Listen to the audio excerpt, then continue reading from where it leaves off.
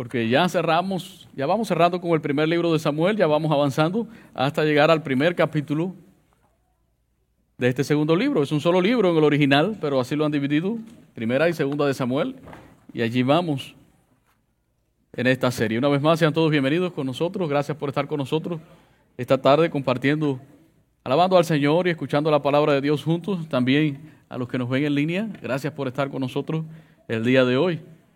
Así que si ya está allí en segunda de Samuel, en el Antiguo Testamento, vamos a estar leyendo en el capítulo número 1 y vamos a leer versículos 11 y 12.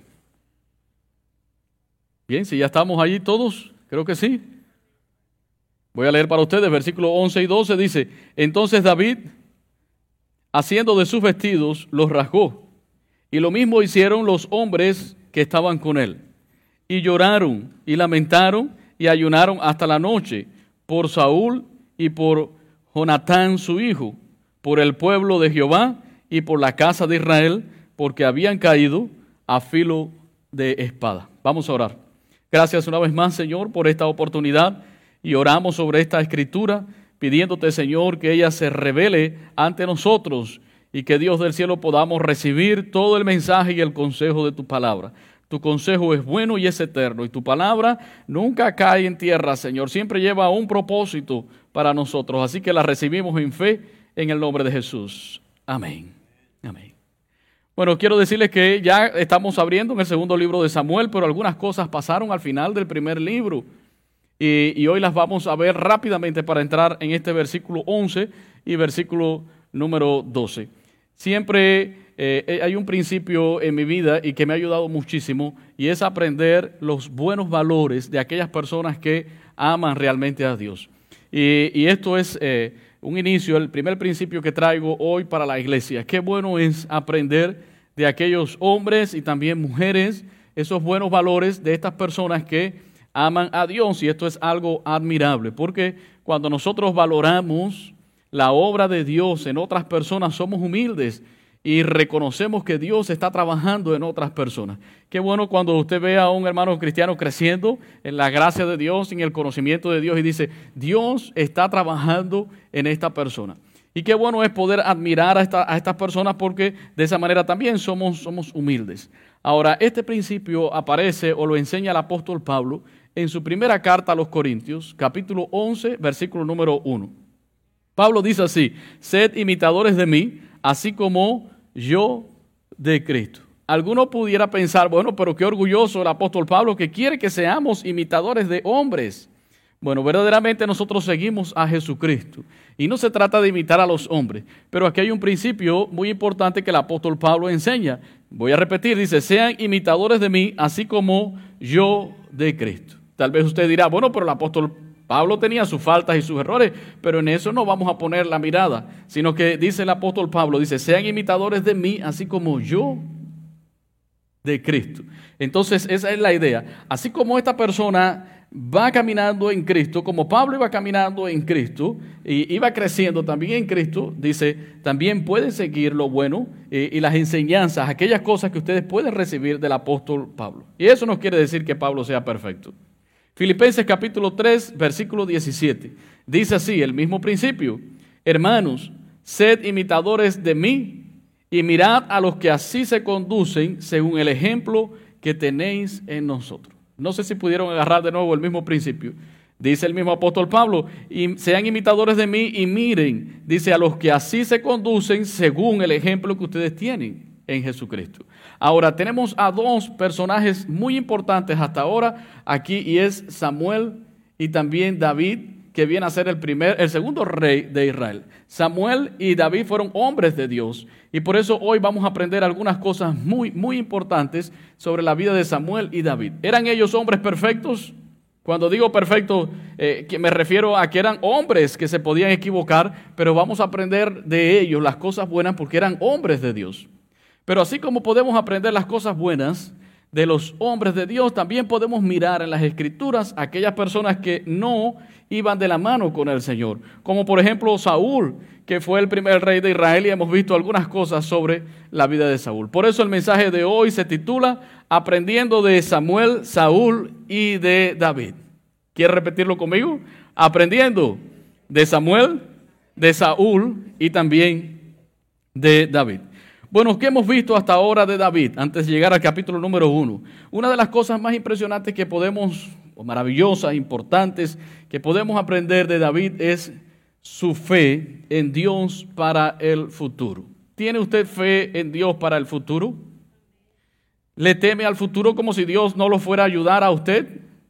Bueno, en el capítulo número 17, cuando David era un muchacho que no podía ir a la guerra, tenía menos de 20 años, no se conocía mucho sobre él, y él se enteró de la guerra y que había un hombre allá de casi 3 metros que estaba desafiando al pueblo de Israel, y cuando él se acercó a Saúl, era un muchacho desconocido, y él le dice a Saúl, yo quiero ir a la guerra contra ese filisteo. ¿Por qué? Porque yo soy el pastor de las ovejas de mi padre, y cuando viene el oso y el león, yo voy contra ellos y Dios me ayuda.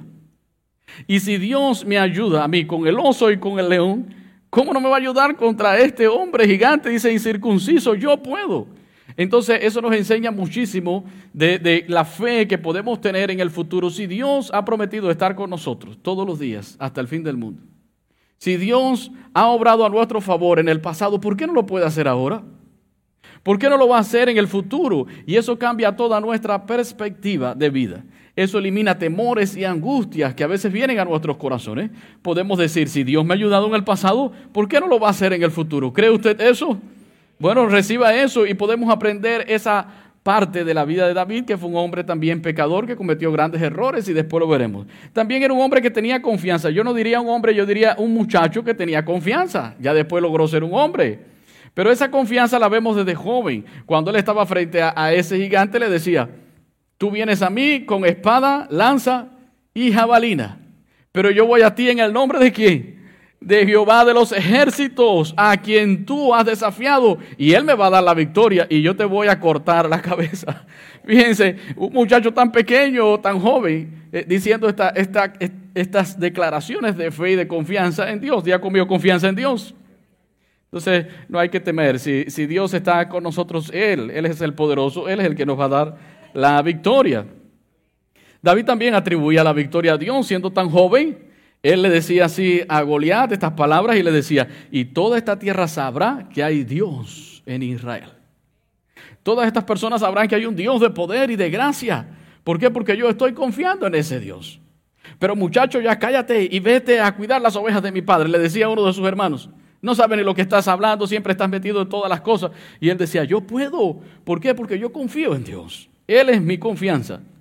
Otra de las cosas que vemos en la vida de David mientras iba creciendo es que él no luchaba por posiciones y por gloria personal. Cuando Saúl lo engañó y le dijo, te voy a dar por mujer a mi hija, y lo estaba engañando. ¿Y qué decía David? No, yo no merezco eso, no merezco tanto, porque David no andaba buscando esas posiciones. Y eso es algo muy importante. A veces luchamos por lugares, por posiciones, y aquí voy a estar yo, y este es el lugar que me merezco, pero David simplemente confiaba en Dios. Y cuando confiamos en Dios, Él se encarga de hacer la obra.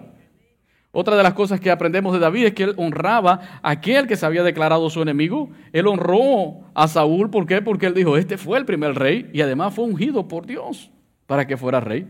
Pero David mira todas las faltas que tiene y los errores, y dijo, pero no importa. Él es el rey, yo lo voy a ungir. Y vemos un carácter misericordioso y piadoso de David frente a su enemigo Saúl. Entonces eso es algo también que podemos aprender porque fueron valores muy importantes para una época donde las personas no buscaban de Dios. Era la época de los jueces. Saliendo la época de los jueces fue cuando ocurre toda esta trayectoria del libro de Samuel para dar paso entonces a la monarquía con Saúl y después David. Bueno, vamos ahora rápidamente al contexto para llegar finalmente a aterrizar al versículo 11 y 12 donde estábamos leyendo. Bueno, ¿qué ha pasado en los últimos capítulos del primer libro? Saúl se ha obsesionado por David. Y una persona obsesionada puede ser peligrosa. Saúl, ya saben que confundo los nombres, ¿verdad? Lo vuelvo a aclarar. Saúl abandonó prácticamente todo el reino por ir detrás de David y matarlo. Y así fueron los últimos capítulos del primer libro. David huyendo y peleando las batallas que debía de pelear Saúl. Y aun cuando él peleaba esas batallas y le daba la victoria al pueblo de Israel, Saúl aún así quería matarlo y seguía persiguiéndolo. Pero en estos últimos capítulos vemos que muere Samuel. Diga conmigo ahora Samuel. Capítulo 25, versículo número 1, fue un golpe muy fuerte para el pueblo, porque Samuel realmente fue un hombre de Dios, fue reconocido como ese gran hombre de Dios. En el capítulo 25, versículo 1 dice, y murió Samuel, y se juntó todo Israel, y lo lloraron, y lo sepultaron en su casa en Ramá, y se levantó David, y se fue al desierto de Parán. Muere Samuel, pero ¿qué podemos aprender de este hombre que muere? Un buen hombre de Dios. Como decía hace un rato, es bueno aprender de la gente que son comprometidas, que están comprometidas con Dios. Porque son hombres, mujeres que buscan del Señor. No son perfectos, sabemos que algún día pueden cometer errores, pero el corazón de ellos es un corazón para Dios. Y eso es algo muy, muy importante. No se trata de confiar en los hombres, porque si usted pone confianza en hombres, el día que el hombre falle, se fue usted también. Usted pone confianza en Dios. Estamos hablando de aprender de los valores de estos hombres y mujeres también que nos enseñan en la Biblia. En este caso, hombres de Dios. ¿Qué nos enseña Samuel? Lo primero que vamos a ver que nos enseña Samuel es que aquellos a quienes Dios los encuentra siendo fieles en las cosas muy pequeñas, Dios se encargará de ponerlos en cosas más grandes. Diga conmigo ahora fidelidad. Recordemos que Samuel desde pequeño fue dejado allí en el tabernáculo por su mamá, no abandonado, sino que ella estaba cumpliendo una promesa. Creo que hablaron de Ana, ¿verdad? Con las mujeres, en el tiempo de mujeres, de ayer sábado, y me han dicho que fue un tiempo maravilloso. Entonces, allí lo dejó ella porque ella estaba cumpliendo esa promesa a Dios, y allí creció Samuel. Pero Samuel creció en medio de malos testimonios, estaba viviendo dentro del tabernáculo, pero los hijos del sacerdote tenían mal testimonio y ellos eran los mismos sacerdotes, pero aún así Samuel iba creciendo y no se contaminaba con estas cosas, iba creciendo, dice la Biblia, y era acepto delante de los hombres y delante de Dios. ¿Cuántas personas con el pretexto de que me hicieron o que me dijeron se van de la iglesia o se apartan de Dios? ¿Le ha pasado a usted alguna vez? Seguro, a lo mejor. Pero muchas personas con ese pretexto de que mira lo que me dijeron, me miraron, o lo que me hicieron, me voy. Pero realmente es un pretexto porque no quieren buscar de Dios. La persona que ama a Dios y que busca de Dios y que quiere de Dios, realmente va a poner su mirada en Cristo, pase lo que pase. Pase lo que pase a su alrededor. Y entonces, este fue el hombre que Dios lo vio de esa manera, desde esa posición, y fue fiel al Señor en estas pequeñas cosas de la vida, dice, creciendo dentro del tabernáculo, y llegó a ser este sacerdote y también profeta de Dios. Lucas 6:10 dice, Jesús dijo, el que es fiel en lo muy poco, también en lo más va a ser fiel. Pero el que es infiel en lo poco, también lo será en lo mucho. Y este es un principio que podemos agarrar para nosotros. Otra de las cosas que podemos ver de la vida de Samuel, y usted puede anotar, no se desanime, no se vaya a dormir. Samuel nos enseña sobre la vida de oración. Diga conmigo oración. Bueno, el nombre de Samuel significa oído por Dios. Ahora, ¿dónde nos enseña la Biblia que Samuel era un hombre de oración? Bueno, podemos leer todo el libro de Samuel, lo vamos a ver. Pero en el Salmo 99:6 lo destacan por esto. Dice el salmista, Moisés y Aarón entre sus sacerdotes y Samuel entre los que invocaron su nombre, invocaban a Jehová y él le respondía. Definitivamente la vida de oración es parte fundamental en la vida del creyente. El Hijo de Dios, el nacido de nuevo, la persona redimida por la sangre del Cordero no puede vivir una vida cristiana en victoria si no ora. La oración tiene que ser parte de nuestra vida, es alimento, es oxígeno. De manera que nosotros le motivamos a su vida de oración, una vida de oración personal, usted con Dios. Y a la misma vez le invitamos a nuestros servicios de oración. Creo que Dios está haciendo cosas lindas en la iglesia. Y yo pienso que es como resultado de la oración. Muchos hermanos se están involucrando en los tiempos de oración de la iglesia de los martes y jueves también que oramos. Es importante que usted ame la oración y usted disfrute la oración, saboree la oración. No se quede dormido en la oración, sino que busque a Dios. Y esto es muy importante. La persona que ora es el cristiano que crece y se mantiene allá en la punta y va allí. ¿Por qué? Porque Dios lo va llevando como un hombre o una mujer de oración. Y eso es importante, también aprendemos de la vida de Samuel. Y número 3, lo último que vamos a aprender de Samuel, de las cosas buenas y de sus valores. Y es que la clase de persona que somos es mucho más importante que cualquier otra cosa que podamos hacer. No sé si entendieron el trabalenguas, pero es más importante ser que hacer. Reducido así, es más importante ser que hacer. A veces cambiamos los planos. Queremos hacer y descuidamos nuestra vida espiritual y falta de nosotros en nosotros crecimiento. Ahora, la Biblia dice en 1 Samuel capítulo 3, versículo 20, dice, y todo Israel, desde Dan hasta Beerseba, conoció que Samuel era fiel profeta de Jehová. Una vez más viene la palabra fiel profeta. Y esto es algo que podemos ver y asimilar de Samuel. Y usted puede decir, Señor, yo quiero ser como Samuel, quiero ser fiel. ¿Fiel a quién? Fiel a ti. No importa cuánto usted quiera hacer en la obra de Dios. Eso es bueno también. Eso es muy importante. Pero es muy importante también crecer en nuestra vida espiritual. Samuel vivió una época muy difícil. La gente no buscaba de Dios. Creció en un lugar viendo malos testimonios. Batalló muchísimo con Saúl. Saúl tenía la cabeza bien dura. Y estuvo batallando con él. El final de Saúl con Samuel no fue bueno. La Biblia nos dice que Saúl lo agarró y se rompió el manto de Saúl. Y bueno, desde aquel día dice que Samuel jamás volvió a ver a Saúl. Y lo lloraba. Pero él dijo, mejor a la distancia. No se puede. Pero no solamente eso, Samuel también batalló con sus hijos.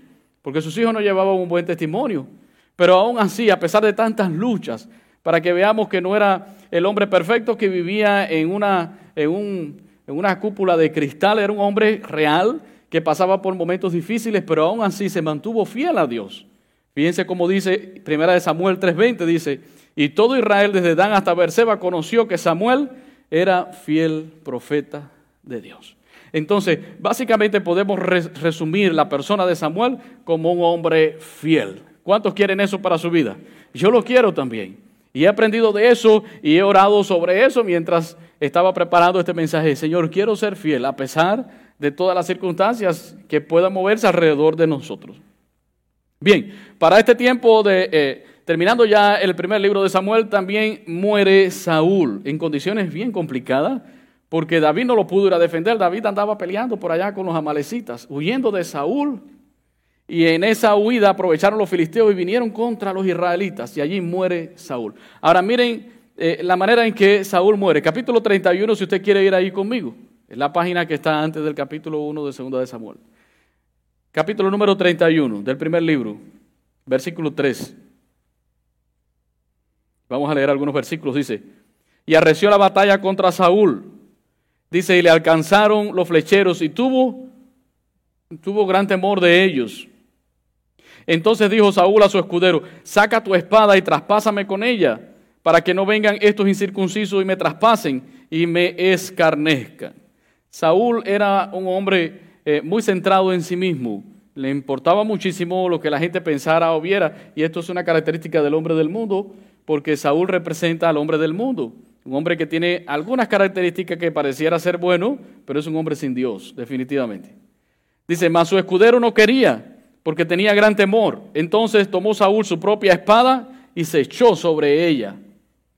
Y viendo su escudero que Saúl había muerto, él también se echó sobre su espada y murió con él.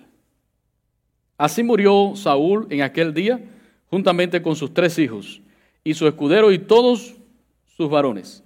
Y los de Israel, que estaban al otro lado del valle, y del otro lado del Jordán, viendo que Israel había huido, y que Saúl y sus hijos habían sido muertos, dejaron las ciudades y huyeron, y los filisteos vinieron y habitaron en ellas. Este fue el final triste de Saúl, quien fue el primer rey. Bien, recordemos algo importante que decía. Saúl es el prototipo del hombre del mundo, aquel que pareciera ser bueno y mejor que los mismos cristianos, pero realmente no ama a Dios. Ya lo vimos, para no repetir, pero Saúl era un hombre de obediencia media porque no tenía en cuenta a Dios. Ahora, ¿qué podemos aprender de la vida de Saúl? Bueno, lo primero que podemos aprender de la vida de un hombre como este, que no amaba a Dios y no obedecía a Dios, es que cuando no amamos a las personas, nos hacemos daño ¿a quién? A nosotros mismos, albergando cosas feas contra los demás. ¿Qué pasó con Saúl? Descuidó su vida por estar detrás de ¿quién? De David. Él pudo haber hecho su vida en paz, aceptando ya la voluntad de Dios que había sido desechado por Dios. Sin embargo, él se obsesionó con David, persiguiéndolo, engañándolo muchas veces, haciéndole pensar que todo estaba bien, pero realmente no estaba bien. Entonces esto es un principio muy bueno que usted puede recibir. Cuando usted no ama a las personas y amarla incluso puede simbolizar acá, o no simbolizar, sino que significa también perdonar. No es la palabra simbolizar, sino que amor también implica perdón. Entonces usted tendrá a esa persona atrapada toda la vida porque no la ha perdonado. Déjela ir y viva su vida y deje que los demás vivan la suya también. Pero cuando tú no haces este tipo de cosas, entonces te haces daño a ti mismo. Tienes deseos de venganza y deseos de hacerle mal a otras personas, te alegras incluso del mal de las otras personas. Y fue lo que le pasó a Saúl. Se obsesionó con David. Así que diga conmigo, amor y perdón. Esto es algo muy importante que aprendemos de Saúl, que realmente no lo tuvo. Lo otro que podemos ver de la vida de Saúl es que es mejor aceptar la voluntad de Dios que no luchar por nuestras propias fuerzas. Cuando Dios ha determinado algo, es mejor aceptarlo. Aun cuando muchas veces no nos guste la voluntad de Dios y que yo hubiese hecho tal cosa, es mejor aceptar la voluntad de Dios. Ya en el capítulo 24 de Primera de Samuel, cuando David corta el borde del manto de Saúl, mientras Saúl estaba en una cueva haciendo sus necesidades, y la gente de David le decía, dale ahora, es la oportunidad que Dios te ha dado para que lo mate.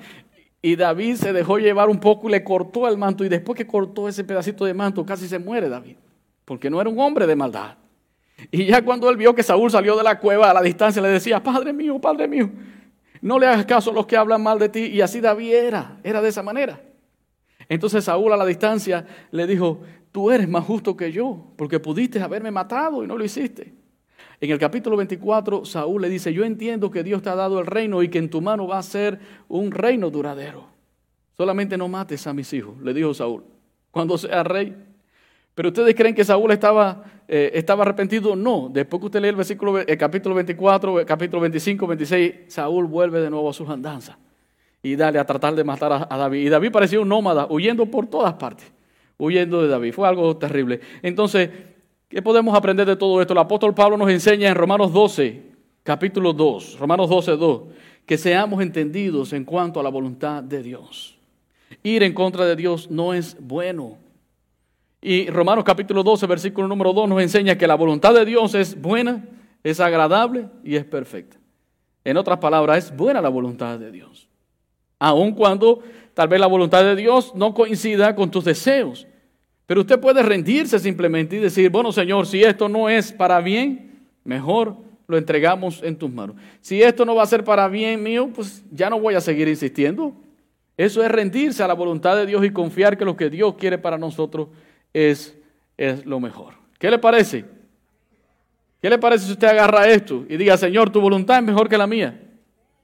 Cuando mi voluntad coincida con la tuya, gloria a Dios. Pero cuando yo vaya por un camino que no es tu camino, Señor, simplemente hámelo saber y yo me voy a rendir completamente a ti. Y de Saúl también aprendemos que Dios prefiere la obediencia y no un sistema de rituales, porque Saúl en varias ocasiones hizo su sacrificio sin contar con Dios. Y Dios le dijo, para mí es mejor la obediencia. Y hemos visto que una relación con Cristo no la impulsa o no se basa en leer la Biblia y orar, lo cual es bueno. Usted puede decir que tiene una relación con Dios cuando usted es obediente a Dios. Y como resultado entonces viene leer la Biblia, orar, congregarse. Pero si usted no es obediente a Dios, aunque lea la Biblia y ore más que cualquier otra persona, simplemente eso no vale, porque una vida cristiana sin obediencia se vuelve una religión. Y recuerden que no estamos metidos en una religión. Dios no vino a fundar religiones. Cristo no vino a fundar religiones. Nosotros necesitamos una relación personal con el Cristo de la gloria. Más allá de las estructuras y más allá de cualquier otra cosa, necesitamos una relación íntima, personal con ese Dios. Y esa relación tiene una base en la obediencia. ¿Obediencia a qué? A su palabra. Y ya cuando usted vive una vida en obediencia a su palabra, entonces lo demás viene. Lo demás viene. Una vida de oración, una vida, como hemos mencionado, la vida de oración es fundamental, de alimentarse de la palabra. Entonces, esto se revela en 1 de Samuel 15, 22, donde el Señor le dice a Samuel, se complace Jehová tanto en los holocaustos y víctimas como en que se obedezca a las palabras de Jehová. Ciertamente el obedecer es mejor que los sacrificios y el prestar atención mejor que la grosura de los carneros. Fíjense cómo dice obediencia y prestar, ¿qué cosa? Atención, prestar atención a Dios. Así que yo creo que podemos resumir ya la vida ya hablamos de Samuel y ahora de Saúl. Saúl, un hombre desobediente, podemos aprender, no voy a hacer lo mismo que Saúl, voy a descansar en la voluntad de Dios y voy a ser obediente al Señor. De esta manera se cerró el primer libro de Samuel y comenzamos entonces en el segundo libro, capítulo 1, donde nuevamente David revela lo que hay en su corazón, o la Biblia revela lo que hay en el corazón de este hombre, de David. ¿Por qué? Porque en el capítulo 1 comienza narrándonos cómo David y su gente comienzan a llorar por la muerte de Saúl. ¿Cómo vas a llorar tú por ese que te ha hecho tanto daño? ¿Cómo vas a llorar tú por la muerte de alguien que te ha hecho vivir como un nómada corriendo de un lugar a otro? Y entonces eso habla muchísimo del corazón de David. ¿Cuántos sienten que necesitan aprender de David? Esta vida, ¿verdad? De amor y de cuidado hacia otras personas. También yo, mientras preparaba este mensaje, yo le decía, Señor, ayúdame también a amar a los enemigos de la manera en que David, amó a Saúl. Ahora, miren qué interesante, porque él comienza a llorar cuando se entera que Saúl y Jonatán, los 3 hijos de Saúl, y también su escudero y mucha gente del pueblo de Israel habían muerto. No solamente David llora, sino también su gente, la tropa que andaba con él, que eran guerreros valientes. Eso significa que la vida de David ya estaba impactando a aquellos guerreros que iban con él. Y lloraban, ¿por qué? Por la muerte de Saúl, aún siendo su enemigo, y por todo el pueblo que había muerto. Muchos israelitas murieron, estaban visiblemente conmocionados. ¿Por qué? Porque le dolió todo esto que escucharon de que Saúl había muerto. David no dijo, esto le pasó por lo malo que fue. Como a veces decimos, eso es bueno que le pase, ¿verdad? Por lo malo que hizo. No escuchamos estas cosas. Simplemente le dolió y su dolor fue expresado en el versículo 17. Del versículo 17 al 27, David compone un poema lírico para Saúl y para su hijo Jonatán. Fíjense que no solamente lo lloró, sino también que le compuso, porque David sabemos que fue un gran músico, tocaba el arpa y compuso muchísimo de los salmos. Entonces, fíjense cómo la palabra nos desnuda el corazón de este hombre, de David, con respecto a Saúl. Bueno, otra de las cosas que vemos del corazón de David en este primer capítulo de Segunda de Samuel fue cuando un amalecita, porque el capítulo 1, versículo 1 nos dice que mientras los filisteos estaban peleando con Saúl, David andaba peleando contra los amalecitas, y uno de esos amalecitas llegó y le dio la noticia a David. David no sabía nada, y le cuenta una historia diferente a David sobre la muerte de Saúl. Le dijo que se había echado sobre una lanza. En el capítulo 31 nos dice que fue sobre su espada, y dice, y yo fui quien lo acabó de matar. Él pensó que David se iba a alegrar, y este amalecita dijo, seguramente si le digo a David que yo fui quien acabó de matar a Saúl, este me va a premiar, este va a hacerme cosas maravillosas, este me va a dar grandes regalos. Y David le dijo, ¿por qué hiciste eso? ¿Quién te mandó a levantar la mano contra Saúl? Y David lo mandó a matar. ¿Por qué? Porque él no entendió el corazón de David. Quiero decirle que no es fácil entender el corazón de David. Cualquiera se hubiese congraciado con David, le hubiera dicho, mira lo que le hice a este que te hace tanto daño, pero David dijo, no, eso no funciona así. Conmigo no funciona así. Le cambió la historia, dijo mentiras, y además de eso, pues malinterpretó el corazón de David, y dice la Biblia que David lo mandó a matar. Diga conmigo, perdonador. David era un hombre perdonador, no le perdonó la vida a este, se la perdonaba a su enemigo, que era Saúl. ¿Está recibiendo esto de Dios? Estamos aprendiendo, creo que, cosas muy importantes para nosotros. Después que esto sucede, otra de las cosas que vemos en David es que él busca dirección de Dios. Y usted diría, no hace falta buscar dirección de Dios si ya Dios te ungió como rey. Ya solamente ve y ocupa el reinado y dice, aquí quien manda soy yo ahora. Me dan la corona, me pongo la corona y hacer lo que yo quiera. Pero dice la Biblia en el capítulo 2, si usted quiere ir ahí conmigo, versículo 1.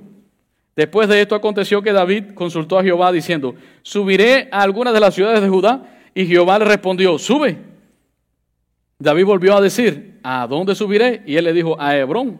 Y bueno, y fue allí David y se puso a disposición de ellos. Y sabe lo que hizo el pueblo, que el pueblo solito vino, el pueblo de Judá solito vino y le dijo, tú eres el rey. Es decir, no tuvo que luchar nada. Dios le dijo solamente prudencia, vete allí. Y en el capítulo 2, versículo 4 creo que es, dice, y vinieron los varones de Judá y ungieron allí a David por rey sobre la casa de Judá y dieron aviso a David diciéndole, los de Jabes de Galaad son los que sepultaron a Saúl. Entonces solito ellos mismos lo hicieron rey y allí mismo se enteró, los de Jabes de Galaad sepultaron a Saúl. ¿Y sabe qué fue lo que hizo David? David no le dijo, estos, ¿para qué lo sepultaron? Tanto daño que me hizo Saúl. Tenían que haberlo dejado tirado allí en el campo. ¿Sabe lo que hizo David? Versículo 5. Entonces envió David mensajeros a los de Jabes de Galaad diciéndole, benditos seáis vosotros de Jehová, que habéis hecho esta misericordia con vuestro señor, con Saúl, dándole, ¿qué cosa? Sepultura. Pero David, todavía tú sigues perdonando a este hombre que tanto daño te hizo. Sí, porque así era David.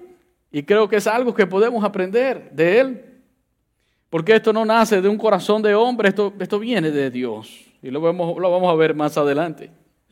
Bueno, a partir de ahí, pues las cosas también se siguen complicando para David.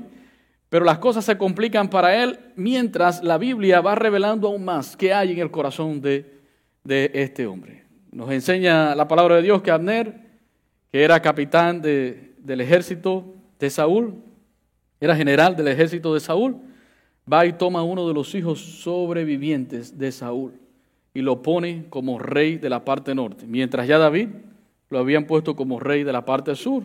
El nombre de este hombre era Is-Boset. Y hubo un conflicto entre el norte y el sur y los generales de la parte norte y del sur peleaban, pero mientras esto sucedía, Dios iba fortaleciendo a David y la gente del norte iban debilitándose y debilitándose. Hubo varios conflictos allí, pero quiero ir al punto. El punto es que una noche, dos hombres israelitas, traigo aquí los nombres porque son nombres feos, y usted no debe ponérselo a sus hijos, Recab y Baana. Bueno, a lo mejor le gustan esos nombres. Recab y Baana, los nombres bíblicos generalmente tenían un significado. Así que se lo puede poner a sus hijos. Recab y Baana fueron allí porque ellos también eran del ejército del norte y aprovecharon que Is-Boset estaba dormido y fueron y le cortaron la cabeza al hijo de Saúl. El único que escapó fue Mefiboset, que lo salvó su nana. Y en la escapada cayó y se rompió, se quebró y aquello fue los huesos, aquello fue terrible. Pero fueron y le cortaron la cabeza mientras él dormía. ¿Y saben lo que fueron? Vinieron a congraciarse con David. Aquí traemos la cabeza de Is-Boset, el hijo de Saúl, tu enemigo. Ya saben lo que hizo David, ¿no? Les dio tesoros. También a ustedes vamos a cortarle la cabeza, porque no interpretan mi corazón. Además, David ya le había prometido a Saúl que, ¿se acuerdan de aquel evento de la cueva? Que Saúl le dijo, solamente no toque. Él le había prometido, yo no voy a tocar a tus hijos. ¿Por qué? Porque David no tenía intenciones malas. Le amaba a Jonatán, el hijo de Saúl, quería a Saúl. Y volvieron a malinterpretar el corazón de David. Y como dicen por ahí que la mentira corre un año, pero la verdad la alcanza en un día. Y aunque es un dicho popular, tiene mucha sabiduría. Después que esto pasa, que le arrancan la cabeza al hijo de Saúl, todo Israel viene a donde está David y lo reconocen como rey. Miren estas palabras. Voy a leer 2 de Samuel 5, del 1 al 4. Vamos todos allí a la palabra de Dios. 2 de Samuel 5, del 1 al 4. Dice así: vinieron todas las tribus de Israel a David en Hebrón y hablaron diciendo: henos aquí, hueso tuyo y carne tuya somos. Y aún antes de ahora, cuando Saúl reinaba sobre nosotros, eras tú quien sacaba a Israel a la guerra y lo volvías a traer. Además, Jehová te ha dicho: tú apacentarás a mi pueblo Israel y tú serás príncipe sobre Israel. Vinieron pues todos los ancianos de Israel al rey en Hebrón, y el rey David hizo pacto con ellos en Hebrón delante de Jehová, y ungieron a David por rey sobre Israel. Era David de 30 años cuando comenzó a reinar, y reinó 40 años. De 30 años, así que podemos imaginarnos que David andaba corriendo, huyéndole a Saúl desde muy joven. ¿Cuántos años? ¿Quién aguanta todo eso? Tanta angustia, tanta persecución. Sin embargo, al final, hermano, cuando le somos fieles a Dios, Dios se encarga de todo. Solamente tenemos que ser fieles a Dios. La palabra de Dios es un gran manual, que no debemos leerla y dejarla pasar así. De Samuel aprendimos la fidelidad, que cuando Dios nos ve fieles en lo poco, Él se encarga de ponernos en lo mucho. De Samuel aprendimos la vida de oración, lo importante que es un hombre, una mujer, un joven de oración. Y nos enseña Samuel que la clase de persona que somos es mucho más importante que lo que hacemos. Que no se nos olvide eso. Es bueno hacer y trabajar en la obra de Dios. Mejor es ser obediente y cultivar una vida con Cristo. De Saúl aprendemos que cuando no amamos, nos hacemos daño a nosotros mismos. Cuando no amamos y no perdonamos, somos nosotros los que nos dañamos, no los demás. A lo mejor la gente vive muy bien mientras nosotros estamos airados. Aprendemos de Saúl que es mejor aceptar la voluntad de Dios que luchar contra ella. ¿Cuántos dicen amén? Y que Dios prefiere la obediencia. Que vida cristiana sin obediencia se vuelve religión. Ya, eso no es lo que Dios quiere para ti. Y de David, ¿qué aprendemos? Bueno, hay un listado tan grande de David que no sé ni por dónde empezar. Amor, perdón, sinceridad, transparencia, confianza en Dios para el futuro, confianza en Dios, no sé cuántas cosas vemos de David, este hombre que fue un gran pecador también, pero fue un hombre que puso toda confianza en Dios y que la Biblia nos dice que tenía un corazón conforme al corazón de Dios. De hecho, cuando Dios desecha a Saúl, le dice por medio del profeta, Dios, por medio del profeta Samuel, Dios ha levantado un hombre conforme a su corazón. Ahora, quiero cerrar con esto. Samuel y David no eran los superhéroes, ni los superhombres. No crea usted que ellos eran mejores que usted mismo. Eran como nosotros. Eran hombres. Pero lo que hacía la diferencia en sus vidas era Dios. Ellos habían puesto la confianza en Dios. Tal vez usted dirá, ay, cuando yo seré como David o como Samuel. Lo puede ser. Solamente vive para Dios, conságrate a Dios, vive para honrarlo y sé fiel a Dios. Es eso. Usted no tiene que ser el gran predicador, que las masas se conviertan allí en el estadio. Está bien si Dios lo quiere hacer, eso es maravilloso. Pero hay algo más importante que eso. Es su vida. Antes de hacer tenemos que ser.